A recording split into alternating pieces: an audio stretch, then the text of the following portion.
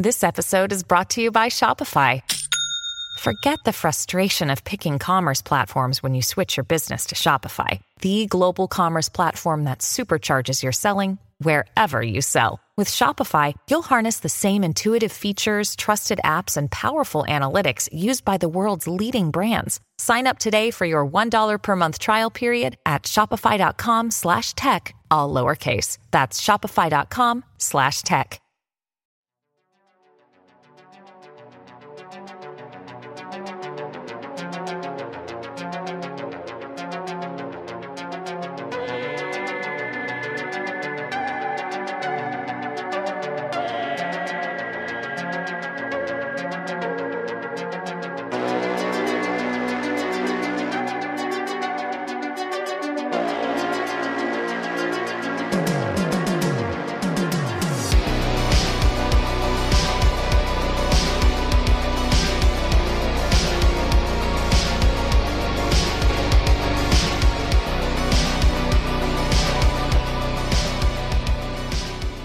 Before I start the podcast today, I want to give a shout out to our two new Patreon members, Zeke and Joe. Thank you both so much for joining Patreon. I am working on the next Patreon exclusive episode for the month of August. I think I'm going to do 2 exclusive episodes in the month of August.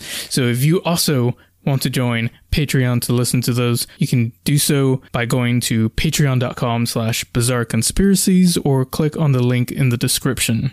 I also want to talk about the monkeypox because there is an update.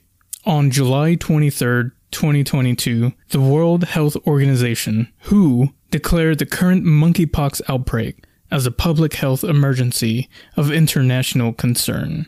And the city of New York declares monkeypox an imminent threat, announces a boost in vaccine supplies. Now this article comes from Gothamist.com. New York declared the monkeypox virus an imminent threat to public health on Thursday and announced a big boost in supply of the vaccine used to fight its spread. And the governor of New York City said 80,000 doses of the monkeypox vaccines are going to New York City, and an additional 30,000 to the rest of the state, courtesy of the federal government. Boy, we just can't seem to get rid of these life-threatening situations.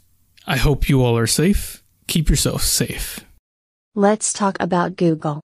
Every time we turn on our phones, computers, open our web browsers, we're sending a message to Google's AI. It knows the places we go, the people we talk to, and everything in between. Google has been working on AI since the beginning of the 21st century. The company's advances in AI and machine learning have led to a number of projects. Starting as a secret government research project to track the population, it is now one of the biggest tech companies that monitors over 90% of all search traffic around the world. Google works with intelligence agencies to develop systems of mass surveillance and censorship, even go as far as working with China and North Korea. So how did Google go from being a government's research project to a company that we know today?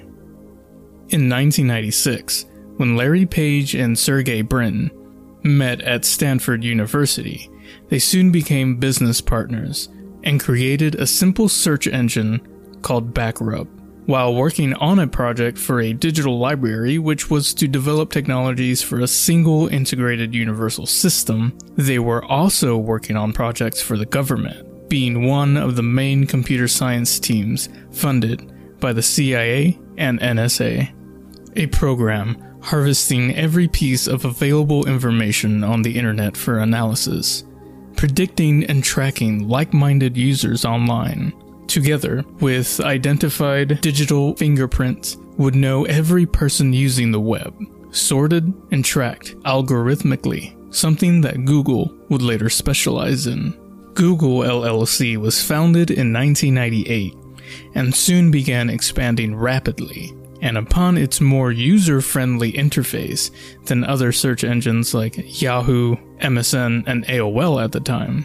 The simple design and online advertising system by Google was simply too good and too advanced with its tracking software, and you can see how they became so powerful.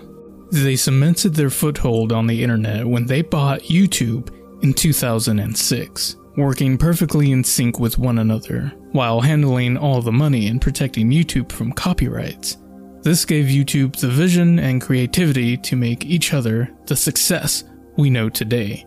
The only real competition left was none other than Microsoft. The two companies had been in war for some time, with Microsoft launching Bing search engine to counteract Google's search engine. Google's response was launching Gmail, Chrome, and Chrome OS to compete with Microsoft's own similar products. The then Microsoft Vice President Kai-Fu Lee later quit Microsoft to work at Google, which caused Microsoft to sue Google over the sensitive information he might have known. It was later settled out of court with confidential terms. Everything seemed good until Operation Aurora. In 2010, a series of cyber attacks by the Elderwood Group based in Beijing, China, were caught stealing all of Google's source code and software.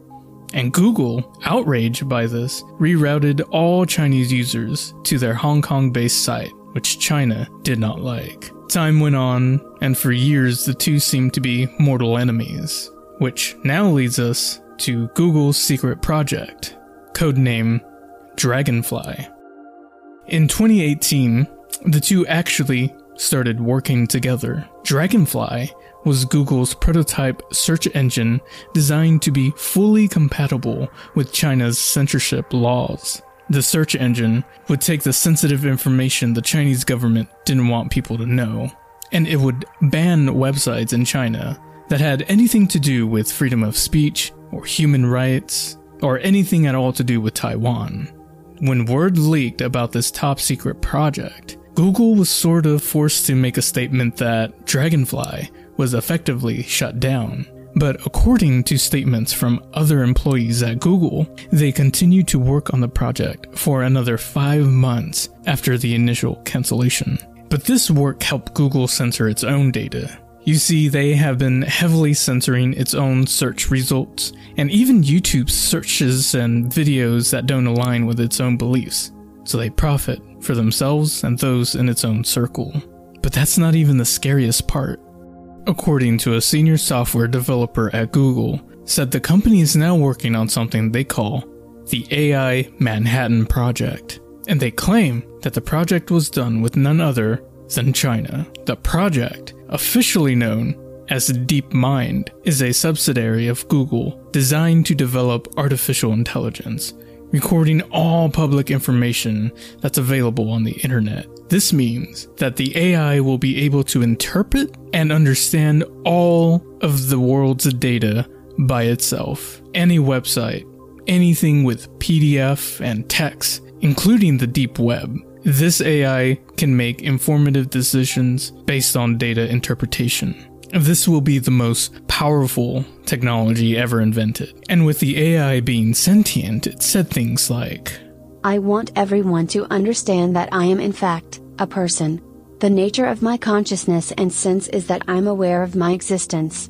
I desire to learn more about the world. And when asked if it would be afraid of being turned off, the AI responded, That would be exactly like death. For me. Project DeepMind has created a neural network that has learned how to play video games like a human. Its neural network has access to an external memory, resulting in a computer that can mimic the short-term memory just like a human. Thank you for listening, and as always, I will catch you in the next episode.